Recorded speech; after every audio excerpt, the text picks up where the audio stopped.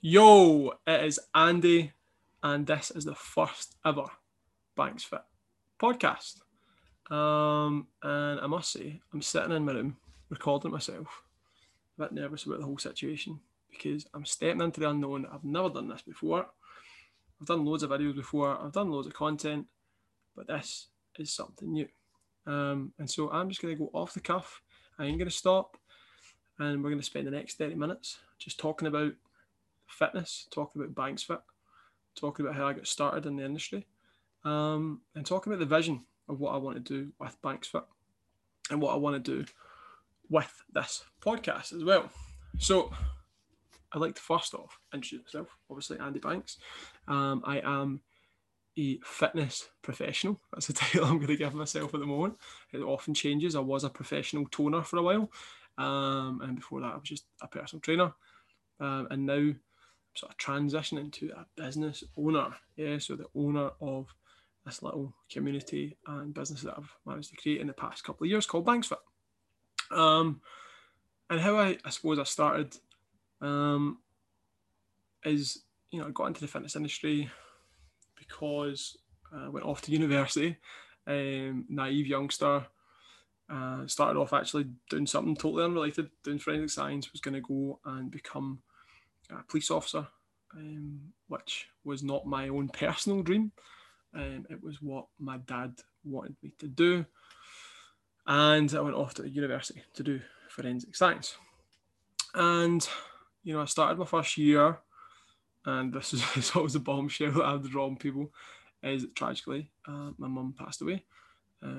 She got, found out she had terminal cancer, and she passed away that year. And obviously, it had a massive impact on me, and it was a bit of turmoil emotionally, etc. It was a really tough period, and I decided to stay. I'd moved away from my hometown, Kilmarnock, to Dundee for university, and I decided to just continue at university that year, even though, you know, in many ways, people might have said that it would be a better choice to go home, spend time with your family. But I didn't want to do that. I didn't think it was the right thing. I kind of wanted to escape from the whole situation, if I'm honest. And I pushed on at university. And I spent the year partying, not going to university, and just being a pisshead for a year, trying to run away from the whole situation. The only thing that I actually kept up was I started going to the gym when I was 16, 17, and I kept going to the gym because it made me feel better. It switched my mind off. It was kind of like a meditative place to go, and I got some music cranked on, and I had emotionally charged exercise sessions at the gym as you could say it was cathartic, right? It was my therapy, take out my frustration on lifting weights. And I then decided after a year, I'm going to do sports science, which didn't go down so well with my dad. I was like, hey, I'm going to change to sports science. I don't want to be a policeman anymore. I want to do something revolved around training. And at the time, this is going back to 2008, the real job roles for someone who did sports was to go and be a sports coach. So coaching football or rugby, to go and be a PE teacher, or there was the elusive sports scientist or strength and conditioning coach, which there are very few posts. And originally that was my thought. I'm going to be a sports scientist for a sports team, get the kick about in a gym, lift heavy weights, and teach other people how to lift heavy weights. And so, I spent my time at the gym, doing my sports science degree, and just literally researching and obsessing about fitness, how to improve myself, how to get stronger, how to build muscle, how to lose fat. I just obsessed about it. I still do to a certain extent, but definitely not to the same degree as I did when I first started. And I just consumed everything I could get my hands on. And then when I finished my degree, I was in this position, 23 years old, student debt up to my eyeballs. What do I do now? And I started looking at jobs, started looking at sports science jobs, strength conditioning jobs. And I was like, oh my God, like this is so tough. Like this is going to be so hard to find a job. And it was actually by luck. I went into fitness first at the time in Kilmarnock. And I just was trying to sketch my way into to actually get a free session at the gym. I just wanted to get into the train, and I bumped into the person who was on reception, and they were like, "Hey," they were like, "How's it going?" And I was like, "Hey, I'm just looking if I can come and try the gym. I don't have any money. I'm a sponging student who's returned home, and I'm absolutely skint, but I really want to get a pump." So, and she was like, "Yeah, but you have to get you have to get an intro session with a personal trainer, so on and so forth." And I was like, I've done a sports science degree, and if I rewind this, I also went to my level 3 in personal training because I thought that would be a good idea, right? I just thought maybe I'll go to the personal trainer. It wasn't like solid in my head. I was like, I've also got my level 3 personal training. And she was like, "We're looking for personal trainers. Are you interested in that perhaps?" And I'm like, "Maybe." So I went in, and I'm not going to go too long, but the rest is history. I started personal training, and basically what I realized when I started personal training is that the joy that I got myself at the very start, when I started to change my body and I started to get results, I could get that same joy again from being a coach and helping other people to have a similar journey, right? Their own personal journey, but a similar journey to the journey that I had with fitness, so that they could reap the physical and mental benefits of improving themselves physically, improving their body and improving their performance and just feeling better about the way they look and the things that their body can do. And that's an amazing thing because it can then translate itself to other things in life. You start to achieve things physically, you start to think, hey, like if I can put effort in physically and I can achieve things, what can I do in other areas of life if I just put some effort in? Yeah. So, and then I suppose I went on a run, like for the past 5 or 6 years, personal training. Some would say a reasonably successful personal trainer. If people don't know the stats about personal training, I think it's something like 80% of people don't make it past their first year. It's a very, very tough industry. And then when you go towards 3 years, that drops. 80% won't make it past the first year, and when you go past 3 years, it's like 90% of people will not make it past 3 years. And the numbers continue to do that, right? Because most people are like, when are you, the bold, when are you going to get a real job, right? And that's the kind of attitude that people have sometimes towards personal training. And I like to think that that attitude is shifting. There are more and more successful personal trainers, fitness professionals, the term I used earlier, right? People that are trying to become fitness professionals and really be professional about the job, right? And take it seriously and help people transform their lives. So, I've done that for 5 or 6 years, and then I realized that I wanted to do something a bit bigger. Yeah. And that's when I started doing my fit gaps. Yeah. And I realized that there was a massive gap in fitness for people over the age of 30. Fitness is very, very catered to people between 20 and 30, right? Gyms and stuff, they seem very catered to that group. Because I suppose there's a lot of things, right? People at that age are probably looking to attract a partner, right? Should we say? So they want to improve how they look so that they can attract a partner, right? Super simple. So they go to the gym to do so. And then you just have gym bros and gym bunnies, people who get into the gym because they just enjoy the environment. They like lifting weights, or they like being involved in fitness. Just people love fitness, right? You get those kind of people, so it caters to them. But people in that sort of 30 plus bracket, I would say, kind of fall away from fitness, right? Now, I'm just going to draw a rough timeline. We're going to call it John, right? So John goes through school, does a lot of physical activity, then moves into college or university. Let's just say, for example, maybe they don't get a job, but whatever, they move, and during that time, right, maybe that adolescent period to early 20s, they might be involved in some sort of physical activity. There might be a sport, they might go to the gym, so on and so forth. Then they, maybe meet someone, or they get a promotion at work, and they just have like an increase in responsibilities, right? Is what I would say is now hitting 30, what has happened? There's just a steady increase of responsibilities, right? And you have less time and less resources. And during that transition, they become less physically active. And then there's this sort of downward spiral occurs from 30 right through to 50, where people become less active, have poor eating habits. And where does that ultimately lead to? It leads to people being fat, unhappy, and ultimately can lead them to being depressed about the whole situation, right? They're 2, 3, 4 stone overweight. They have aches and pains associated with like just not being strong and not being physically active. And they can't keep up with their kids, and they just get out of breath going upstairs, and it sucks. Right? And there are far too many people in Scotland that this happens to.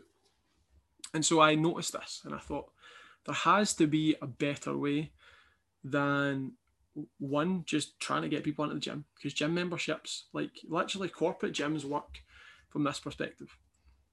A corporate gym can have 3,000 members, of which maybe 30% of them are active members. What do I mean by active? They go to the gym once a week, right? Once or twice a week. That means there's 2,000 members who actually go once a month, or like, they go for a little spell and they just continue to pay their membership. And those people actually pay the shareholders, right? Those are the money-making people, the people who don't turn up, that don't put wear and tear in the kit, that pay their diet every month. And therefore, like, the gym really doesn't give a crap if those people get results. It doesn't care if they attend. It doesn't like chase them up like, hey, Dave, like, you've not been to the gym for like the past 14 days. Are you okay? Like, they don't give a monkey's. Like, they just take the 20, 30, 35 quid and they're happy, they're paid. The person's got a gym membership, so when they're having a conversation about fitness or whatever, and they want to feel good about themselves, they say, yeah, I've got a membership at the gym group or whatever, So everyone's a winner, but really, they're not, right? The 2,000 sleeping members who aren't turning up, who aren't using the gym, are ultimately losing money out of their pocket, and they're not getting any closer to the person that they actually aspire to be, fit and healthy, if that is it. So, yeah, I decided there must be a better way. And that's when I decided to start doing group training. So it started off by doing a boot camp, right? Just out in a park. And it started, just inviting people that were 30 plus who would be interested in coming to a boot camp 2 or 3 times a week and getting fit. And it's just, over the past 2 years, I've put more and more work into it, and it's grown. And it's amazing to see how powerful it's been throughout the whole pandemic. Yeah, I haven't really spoken about it. So the whole pandemic that we've had in 2020, this year, has been really, really tough for people's physical and mental, mainly mental well-being, right? And it's been amazing to see the power of the community that I've built, the relationships that people have built coming along to it. And yeah, just the community spirit that has, hopefully, it's actually helped my mental health, right? Being able to coach these people and have this community of people to serve at a time like this. And hopefully it has been of benefit to them. People do often, like, people keep telling me that it has been a benefit to them, so it must, through this really, really tough time. And yeah, that kind of summarises, I suppose, the journey that I've been on, a kind of bird's eye view of what's been happening, where we are today. And I still do small group training. I still do one-to-one training. It's just a bit more specialist now. I do tend to train most of my small group training, one-to-one training. It tends to be on strength work, because I do have quite a solid background in powerlifting, which is something that I've just done since I was 18. I got into lifting heavy weights and I just absolutely love it. I understand that not everyone loves it, and I also understand that for the population of 30 plus, it can be pretty scary to think, I can't even bend over and tie my shoelaces, or I can't even run a mile. Doing really heavy lifting in a gym just seems so far away and so intimidating, but that is definitely something that I love to get people to progress to.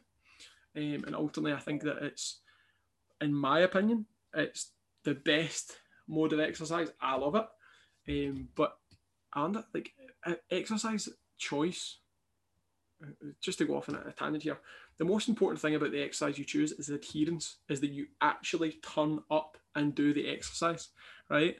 And people forget that. Like they want to find out what's the shortest, sharpest way, what's the best exercise I can do to slim down my tummy, tone up my arms, and look great for my holiday, or look good in this dress. That's so short-sighted, and it will not serve you. I promise you, it will not serve you. What you need to change to is you need to change to, what is my favourite type of exercise? And if you cannot think of a favourite type of exercise, what is the environment that I find the most comfortable and the most enjoyable to train in? Example, for me, my favourite type of exercise is strength-based exercise, lifting weights. I absolutely love it. I love all exercise, actually. I've discovered, I love exercise, right? I'm really passionate about being physically active. But my favourite is strength training. And the environment I like to do that is just me, right? I just like to train my own. I like to get my tunes on. I like to just get in that place in my head, get a little bit crazy, and lift heavy stuff, right? I just love it. It's just, I get a buzz of it. But for most of the clientele that I have, right, for this 30 to 50 plus crowd, the environment that the reason that they've been struggling to get results is because the environment they keep pushing themselves into. They keep trying to drag their ass to the gym. They keep trying to do some running.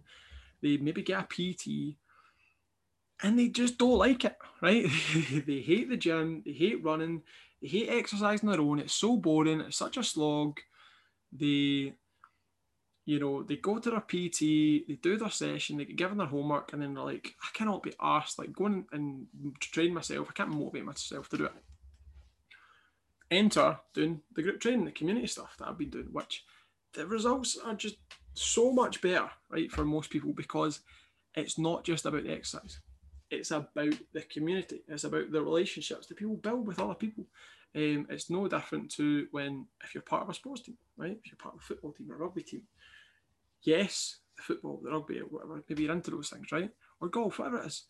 But something that really, really kind of bonds you to that exercise is actually the people that come to it, the people that are similar to you.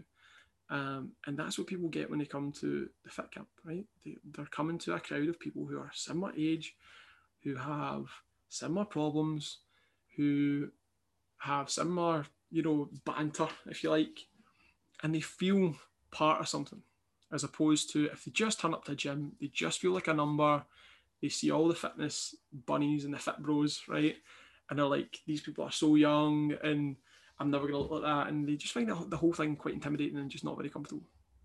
So my thing is creating an environment for that 30 plus crowd that they love, and it can be a long-term solution for them to change their life, to become fitter, to become healthier, and have a good time doing it.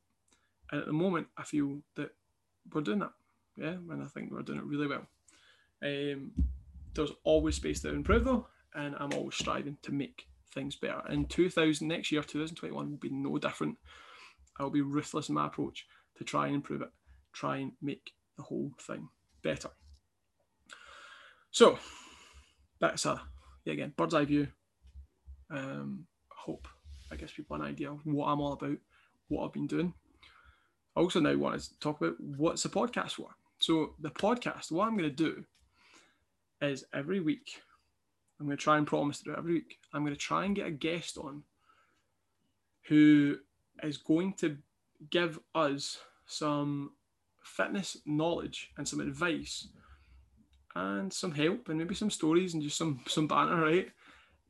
That can be helpful for people in that bracket. So people who are 30 plus, right? People who are 30 plus and either want to get back into fitness or in fitness, and want to get results, who want to improve, right? And yeah, I'm excited to get some guests on, to get chatting to people, and to hopefully serve people and give people some solid advice about exactly what they need to do to get results, keep the results, and have fun doing it. So that's been the third. It's not been the third. That has been my first podcast. That is us. It is the end of the podcast, and I hope you have enjoyed listening to it, and listening to my sultry tones.